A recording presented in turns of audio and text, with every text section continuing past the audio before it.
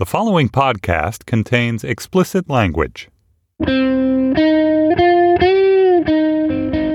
It's Wednesday, October 26th, 2016. From Slate, it's The Gist. I'm Mike Pesca. Gaetan Dugas, and it might be Dugas, but I'm going to say Dugas, and you got to go with me here. He's the Canadian airline pilot known as Patient Zero, and he was blamed for the spread of HIV in North America. He has been what The Guardian calls, this is their word, exonerated. Now, I never thought of this airline steward as someone to blame, someone in need of exoneration. He didn't know what HIV was. He was just living his life. But just in terms of setting public perception straight, the journal Science reports that scientists managed to reconstruct the route by which HIV/AIDS arrived in the U.S., and it doesn't all trace back to Gaetan Dugas. He was just another unfortunate victim who had no way of knowing that he had this affliction. But even without these new findings, Gaetan Dugas should not have been called Patient Zero at all. And I'm not saying that's because of medical accuracy. I'm saying it's because of typographical accuracy.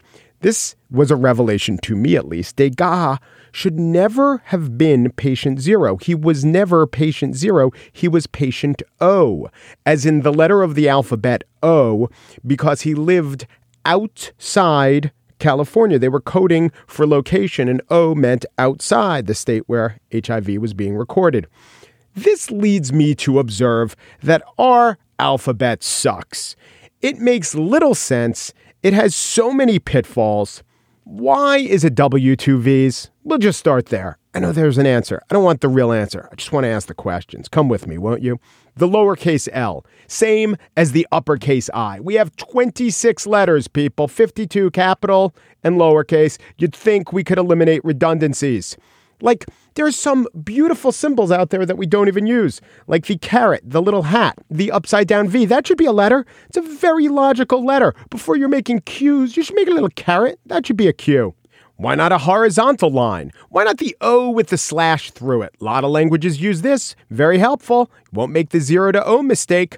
We have an 8, which are two circles on top of each other. Go with 3. You're not going to mistake that one. And also the backwards C should be something. Now let's talk D. Uppercase D, it's a vertical line that is obese, but lowercase d, the bump moves down and goes to the other side. It doesn't make sense.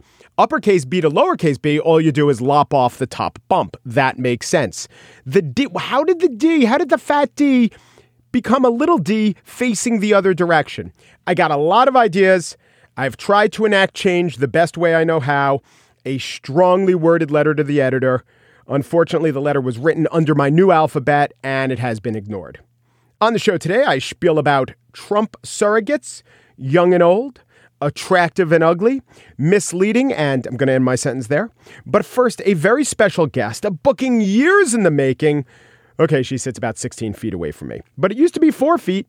Andrea Silenzi, host of Why Oh Why, is here to answer the who, what, and wheres of her new old podcast.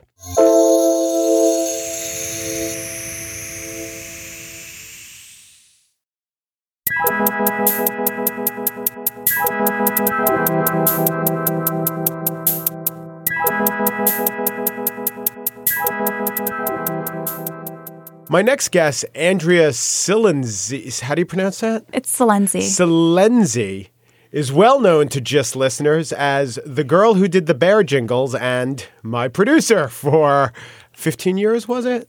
500 episodes. So that episodes. Felt like 15 years. It could have been if we had a normal production schedule. So Andrea is the impresarias behind the new Panoply show, though it's an established show, but new to Panoply, Why Oh Why. And you describe it as a show about relationships? Yeah. That's broad. Would you like to help me rewrite that? Well, what kind of relationships? I listen. Yeah, I like to say it's about dating, but really it's kind of me looking at how all people relate and trying to make sense of it. Right. But it's mostly about romance, sexuality, these sorts of relationships. Yeah, but I'm saying it's like relationships might be the Trojan horse here, where I'm saying that this is about, dating apps and stuff, but then there's actually a deeper truth about how all humans connect. So do you have a theory of human connection, or are you trying to work it out? No, I'm really confused about it. It's really hard for me. When did the show start? Like when you worked at WFMU, right? Yeah, I was and writing did you work there before the show, and then you got the show, or you debuted the show while you were working in some capacity at community radio station WFMU? Yeah, I had a job running a website for this community radio station, and there's kind of an unwritten rule, which is that staff members can have a radio show. And eventually I got bored enough with my job that I was ready to have a radio show. Now, the radio show, I listened to some WFMU. It's been described as dirty hippie music by Andy Breckman. Yeah. Yeah. So it's like, hey, whatever you want to do, it's freeform radio. You have a stack of records you like to play. So I would say a large percentage of their shows are playing a specific genre of record. Yeah. There's a lot of dudes doing rockabilly shows, but then there's some really cutting-edge music shows. Yeah. I think a lot of people know community radio stations that have come and gone, and this is one that's still surviving, that has, maybe a $2 million budget every year. They're a thriving, wonderful place. But were you doing the only show there that was essentially reporting? Almost, yeah, because you're forced into an hour-long time slot. So Benjamin Walker and his show, The Theory of Everything, actually also got its start on WFMU and is now a Radiotopia show. Tom Sharpling would do a 3-hour-long show called The Best Show on WFMU, and now he does it on his own as just The Best Show. Right. So there's a history of these more innovative shows trying to sustain there and not being able to. So Sharpling is a great and innovative show, but it's a guy or guys or men and a woman, depending on the guest, talking into a microphone. And you would do stuff in the field. You would really do reporting for the bulk of your show before you were forced into making it like a call-in show because the gist took up all of your time. This was like a This American Life if the reporter was always you, and if the angle was something like sex and dating and relationships. That is such a nice way to describe it. Is that true? I don't know. But it was looser and unedited and full of curse words, and it often relied on me talking to friends and family because they were so easy to book. They're kind of already hanging out with you. I did one episode where I was just out with some friends at a bar and just set up this microphone in the middle of the table. So you could it started to draw from my own life by default. So then you had regular guests, a stable of regulars, and they include your grandma Phyllis, who is a wonder. Yeah, she just opens her mouth and magic pours out. And your friend, I'm not going to know, maybe friend is too strong, but Randy, our mutual acquaintance, Randy. He's the worst man in New York City, and he's going to be a regular guest on the new show. But he has horrible taste in music. He's definitely racist, sexist, just a total asshole. But if you want to understand dating and the scene, maybe you got to understand guys like Randy. Yeah, he's weird. So as you did the show, how did your conception of the subject change? So at the time I started the show, I was really painfully single. And it was a loneliness that's kind of hard to capture. I always think about that moment you come home with a big bag full of groceries and you're trying to find your keys and no one's there on the other side of the door. And you're digging into the bottom of your purse and your ice cream's melting. And you're just like, I just need a person to just open the door for me and be like, yay, you're cooking dinner. Welcome. And it was just this constant sense of loneliness. And then I went on online dating and it only became more lonely. And I needed to talk about it with someone. And that became an outlet for the show. Maybe you needed to do online shopping. Maybe that was the problem. This becomes an ad for like or get a TaskRabbit. Yeah. I realized I could never find love, but Jeeves, my butler, opened the door for me. Okay, so online dating. So in the course of the show, did online dating exist when it started? Did it get a lot more popular? Well, Tinder was pretty new. Yeah. So everyone kind of had these associations that it was just a hookup app, but I was looking at the technology and saying, wow, there's this amazing mutual friend algorithm. How cool that you can find that second and third degree friend, that friend of a friend who you'd eventually hopefully meet at a party, but if you're never going to meet them, you can now use the tools that are available to you to meet that person. So I was observing things about the apps that I wasn't seeing in news stories, about how they affected me and my friends, the actual conversations we were having about them. Right. And now everyone's on the swipey apps. But at that moment, it was like, whoa. But it seems to me that the world of relationships or dating, everything in the world is affected by technology. And it is certainly true that people who are 25, people we call millennials, never grew up in a world where computers and the internet weren't omnipresent. But for people who are dating, which can be any age from 18 to 80, but in general are people in their maybe 20s and 30s, it has come to define the world in a way that the world of dating or the world of daters is so different from any other older age cohort that it needs to be looked at anew. It's not on a continuum of Gay Talese wrote about sex in the 80s and, Dan Savage then wrote about it. And this is just the new version of examining it. It's kind of a totally new animal. Yeah, and we're dating longer than ever. You're now looking at a decade of dating where our parents, I don't know about your parents, but my parents, most people were meeting in their early 20s. And now you're showing up in your early 30s like, I've been doing this for a decade. Where is this person? I think I'm doing it right, but no one's been there to teach me how to do it properly. You feel this disconnect because you're trapped in an extended adolescence and you can't make sense of why this isn't working the way you were told it would. Do you think the technology is inherently confusing, or is it that we're just not used to it? Do you think in 50 years when everyone's parents met on OkCupid that those kids, if there's the same version going on, won't at all be confused by it? Like the navigating it will be really simpler? I don't blame the technology. I don't think it's blame, but I think it's like the effect of the technology is so – it's weird because dating itself is inherently weird, and it's weird because it's new, and it's also maybe weird because it's weird. Like when things first start, they haven't worked it out, and so you're the guinea pig. I just feel like it's an extension of what's happening in dating kind of naturally right now, which is that we're going to have more choices than ever because we're going to take more time to find that person. So if you're dating in your 30s, it's a different experience than dating in your 20s. Your standards are going to be different. You're more established in your life. You know more about what you're looking for. And it makes sense that there's going to be tools that reflect that kind of dating. And also with dating apps, the new territory is networking, which is crazy to me. But a lot of these apps want to transition into a tool for just making friends in your adult life because we don't have those commons anymore that we used to have, and those commons are now taking place online. So it makes sense that we develop tools to start bridging those gaps. That seems weird to me, but is that because I'm a man in my 40s? No, I mean, it is weird. No one wants to network for their friends using a dating app, but I do think it's going to feel less weird over time in the same way online dating has started to feel less weird. But here's the other thing about dating and the dating apps. There are all these, you mentioned there are all these devices. There are all these tools. Time was, look, I just read the book about the history of courtship and the history of dating, and things haven't always been the same. Things change over time. But it hasn't been the case that corporations or even, small startups are inventing products that try to tell you to do it in one way or tell you to do it in another way. Dating was dating, and there was no influence by someone trying or some, external force trying to shape you to do it one way or another. Whatever complications there were just about the institution of dating, not 100 different ways to do it. No, I think there's always been 100 different ways to do it. I think we just used to do it for a shorter period of time. My friend Sam, his parents met at a Jewish singles sleepaway camp. Yeah. Sure. Yeah. So your Jewish community used to create a singles camp, so you would go and you would meet Sam's future parent. Like, this is how we used to do it. Oh, you mean they weren't kids. They were adults. They were adults. You would go in your early 20s to Jewish single sleepaway camp and you would find your husband. Yeah. I think that we used to have the Yenta who would set you up. We used to have more matchmaking in your family network. More, you got to call my buddy Billy. His son Jeffrey seems like a nice guy for you.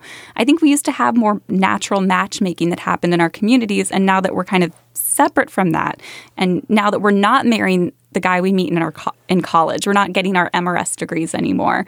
We're starting to build our lives as adults and then look for him. It's different. Do you think that it's a lot like the paradox of choice? 14 jams in the supermarket make us more anxious. Having too many choices inevitably leads to anxiety. Oh, I'm sure. But is there more? I think you should be looking through 14 jams. There is no bigger decision to make in terms of your life of happiness than one decision. But that's the deal with the paradox of choice, that you would be just as happy with the fig jam and the grape jam. Or maybe if you really sat down and thought about it, you give the fig jam an 89 and the grape jam a 91. But here we are saying, ooh, maybe there's a strawberry jam out there, and then you wind up not having any jam. When I was a kid, all the jams tasted the same. Now that I'm 31, I have I'm more specific about what kind of jam I want. Well, I think that you're going to be given more choices by the people who are monetarily incentivized to give you the choices, but I don't think that comports with happiness. I mean, I think that three things in a market, Adam Davidson talks about this, when you have three products in a market, that's really good in terms of consumer choice and in terms of not creating monopolies or duopolies. That's like an efficient market. And maybe when you have 4 or 5, it's fantastic. But when you have 14, and this is the book, it's called The Paradox of Choice. It's about how too many choices actually lead to greater unhappiness. And that's kind of what I'm seeing with the dating world. I mean, I think if you think that, it's great to have more choices, you maybe subscribe to the soulmate theory and that there's only one person out there for you. But I don't think human history indicates that is true. I think that there are a number of people who you'd be really happy with if you would just think that, I have to pick one of these people in front of me. Maybe not everyone, but I don't know. A lot of people are looking for that. One of the things I did for YOY is I went to the line of women who were auditioning for The Bachelor. Yeah. And a lot of them were fresh out of relationships, and they were telling me that they don't want to go on the dating apps. They want to be handed one guy by television, and they want to compete to date for him. Yeah. And this made perfect sense to them, that if they only had one guy to choose from, they could devote themselves to that guy. They could shape themselves for this guy. Yeah. Having endless swiping on your app doesn't feel right. Well, I mean, this is the self-selecting crew of people who go online to get on The Bachelor. I don't think that they're similar. Well, maybe they are similar to a lot of people. They didn't look like strippers or models. They looked like ladies that I could hang out with on any given day. Right. But I think that choice, like to have made that choice, I need to be given one because I've been, my brain circuitry is so fried by these Tinder apps.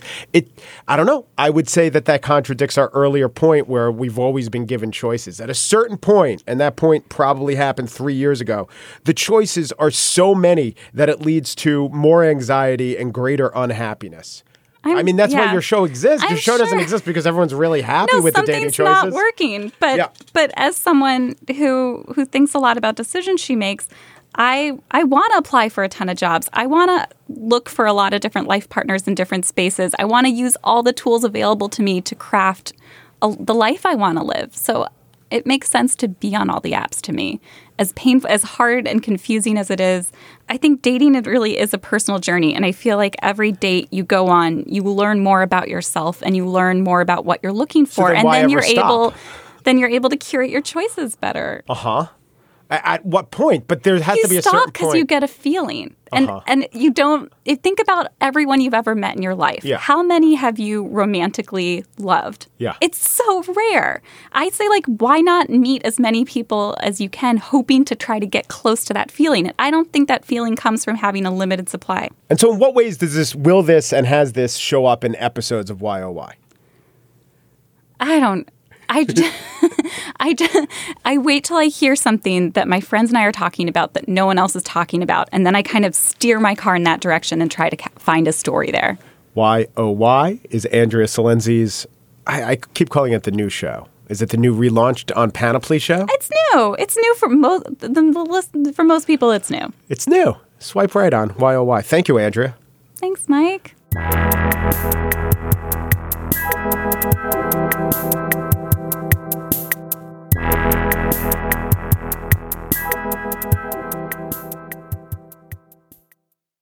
And now the spiel.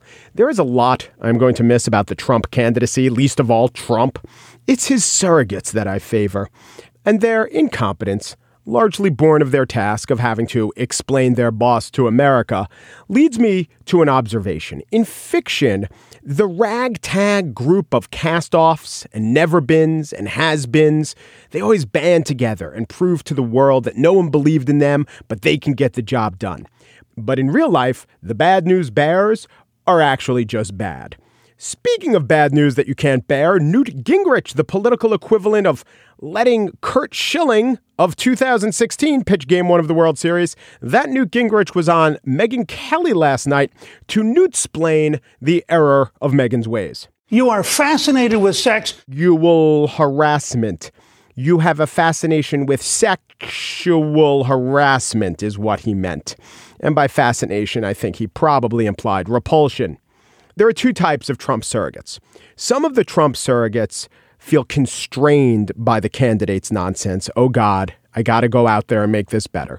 But others feel liberated by it, right? Some are taking Trump's inflated rhetoric and trying to squeeze it down, like putting a slightly too small fitted sheet on a bed. All right, I think I got that corner. Damn, he just said his workers have Obamacare. Another corner popped up. Kellyanne Conway falls in this mode of Trump surrogate. She does the best she can. Do you believe there will be widespread voter fraud? No, I do not believe that. So absent overwhelming evidence that there is, it would not be for me to say that there is. But then you have the surrogates, who are mostly the elected types, like Newt and Giuliani, and to a lesser extent Chris Christie, who just have their own king sheet for the Trump queen bed. It doesn't even matter. We'll throw this thing on, my own thing. In fact, I made it at home myself. It's not even a sheet. It's a series of Afghans quilted together. They have been vetted, so we let them in this country. Trump says African Americans should vote for him because what do they got to lose? Rudy Giuliani uses this as an opportunity to hold a symposium on, quote, black on black crime, to tout his record as mayor, and to answer the question if black people should be thanking him. The short answers are, it's terrible, it was great, and yes, they should. As far as the kids, Ivanka's great. She only says high-minded things that she believes in. Therefore, she's almost never in the news. Then there's Eric Trump, who has elements of both of the Trump surrogate types. Sometimes tries to clean up his father's messes. You can tell he's been his dad's right-hand man his whole life. But other times he likes to just go out there and get all conspiratorial and WikiLeaksy.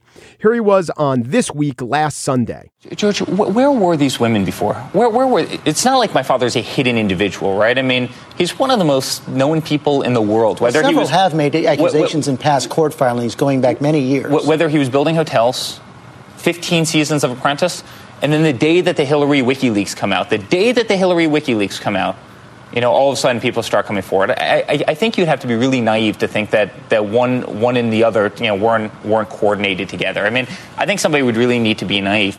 Yeah, on the day WikiLeaks dumped, all these people started coming forward. That is true. And, that must have been tied to the WikiLeaks dump. I mean, I can't think of anything else that happened on the day the WikiLeaks files first were made public. Oh, yeah, the bus conversation. Same day. Maybe that is what prompted these women to talk about the times Trump sexually harassed them. Maybe it wasn't John Podesta's secret emails. And then there's Donald Jr. Guy talks fast, impressively fast. I mean that. I talk fast. I respect a guy who doesn't waste my time. Here's Eric Jr. on a CNN interview with Jake Tapper in July. We're creating a system where we're encouraging criminals, essentially, to go out and pretend that they're vigilantes. I mean, it is ridiculous. We have to defend our cops. We have to take care of our people. We have to get some law and order back into this world because it doesn't exist. And if President Obama wants to go on the air and say, look at the America we live in, it's so phenomenal today versus 8 years ago, I don't think I know an American that believes that to be the case. At the debate, Donald Jr. was in Spin Alley. He was on one side of a barrier and there were foreign journalists on the other. So he could take whichever questions he wanted and he moved from reporter to reporter. He hit his talking points 2 or 3 or 4 different times with each group of reporters. And the reporters were screaming, Mr. Trump, Mr. Trump. And you could tell Donald Jr. loved it. That'll all go away in a couple weeks. And we will be left with what one foreign journalist asked another as they were all desperately trying to get a comment from Mr. Trump, Mr. Trump. The journalist turned to his colleague and asked, now, which one was that?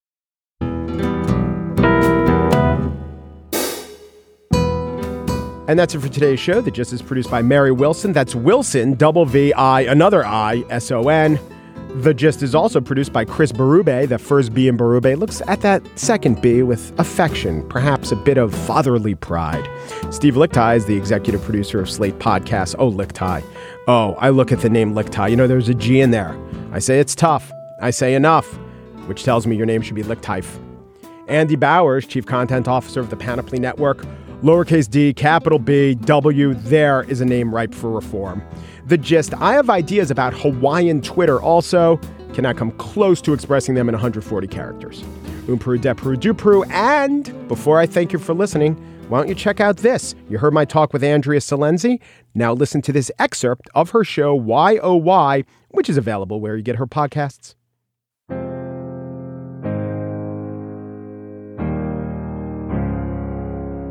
Adele won a Grammy in 2011 for her album 21.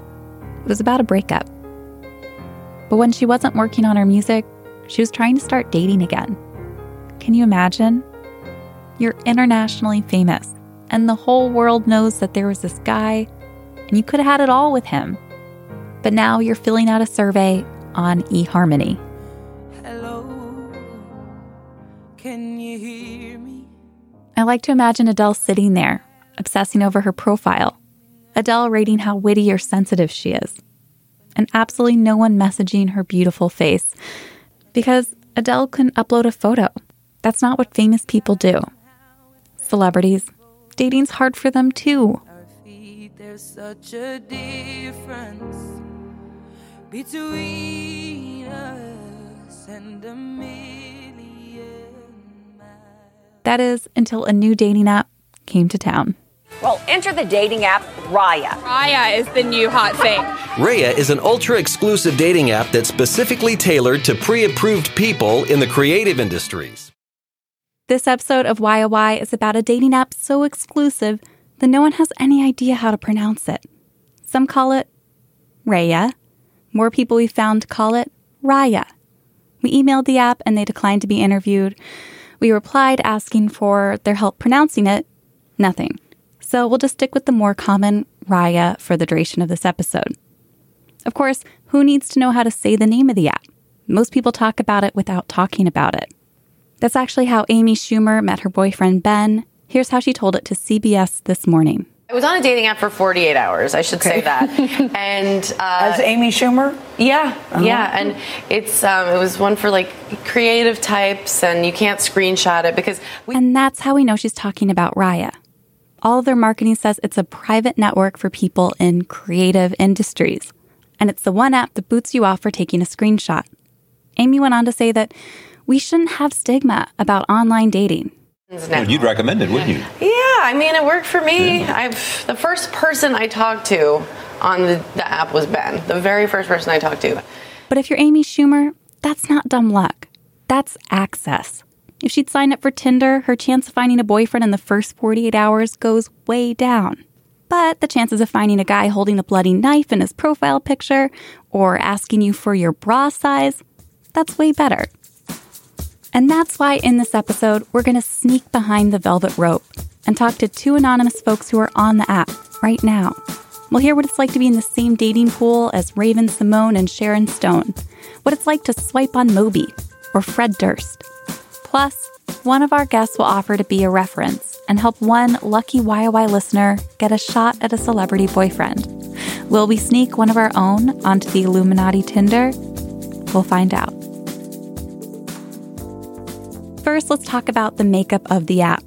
Comedian Hannibal Buress was recently on one of my favorite podcasts, Another Round, and they started asking him if he's heard of Amy's app.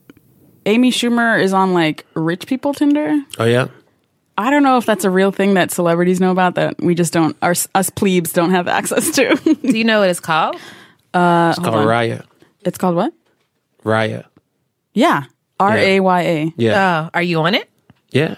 Oh. Oh my God. Can we see it? Raya has this feature where each profile plays a song, selected by the user.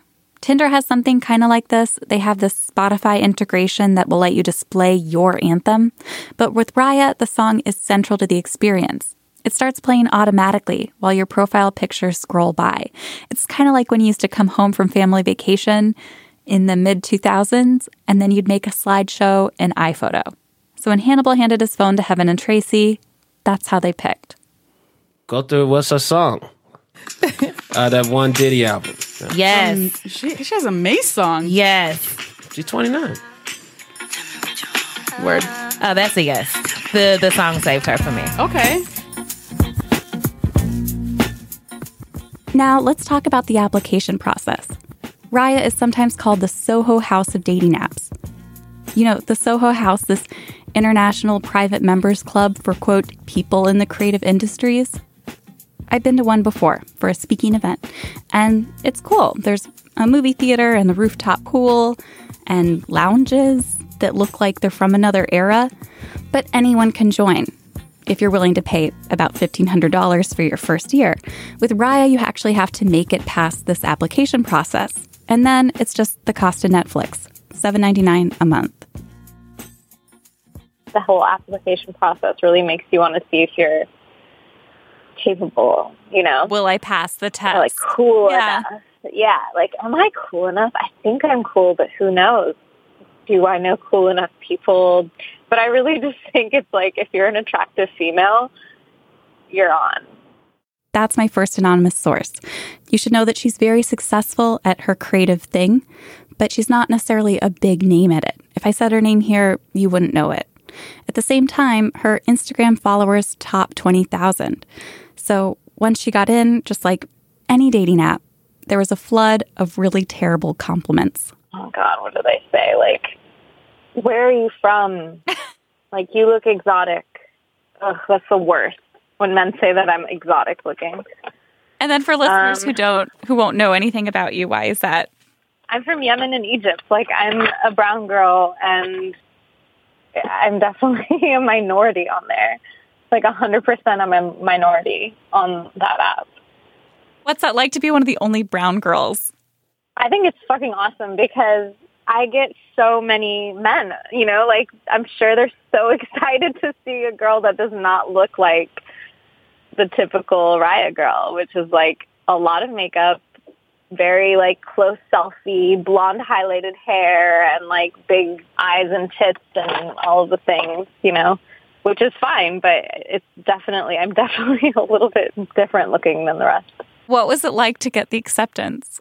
Well, okay, so I live in a house full of 6 girls, and they've all been applying for it, and I'm the only one that got accepted.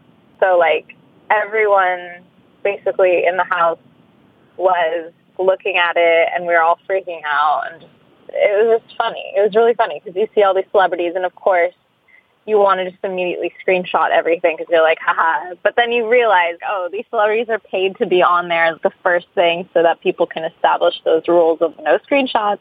And this seems to be a true thing about the app. I keep reading that the first people you'll see will be the most recognizable celebrities, like Joe Jonas or Elijah Wood.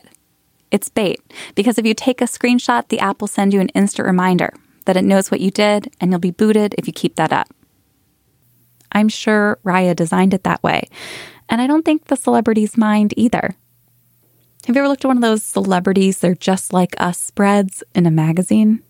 That used to be something celebrities hated, but now it's an important driver of their online brands. Celebrities posting cute pics of their kids, celebrities shopping for organic zucchini, celebrities posting goofy selfies.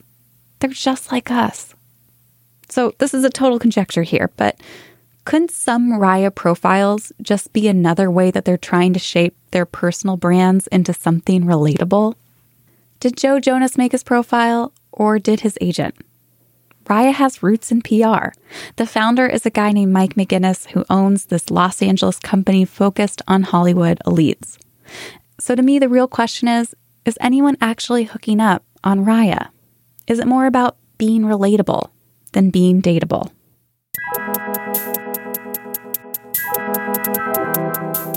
To hear the rest of the episode, subscribe to YOY.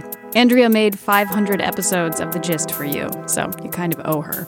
Just visit itunes.com/YOY or search for YOY in your favorite podcast app.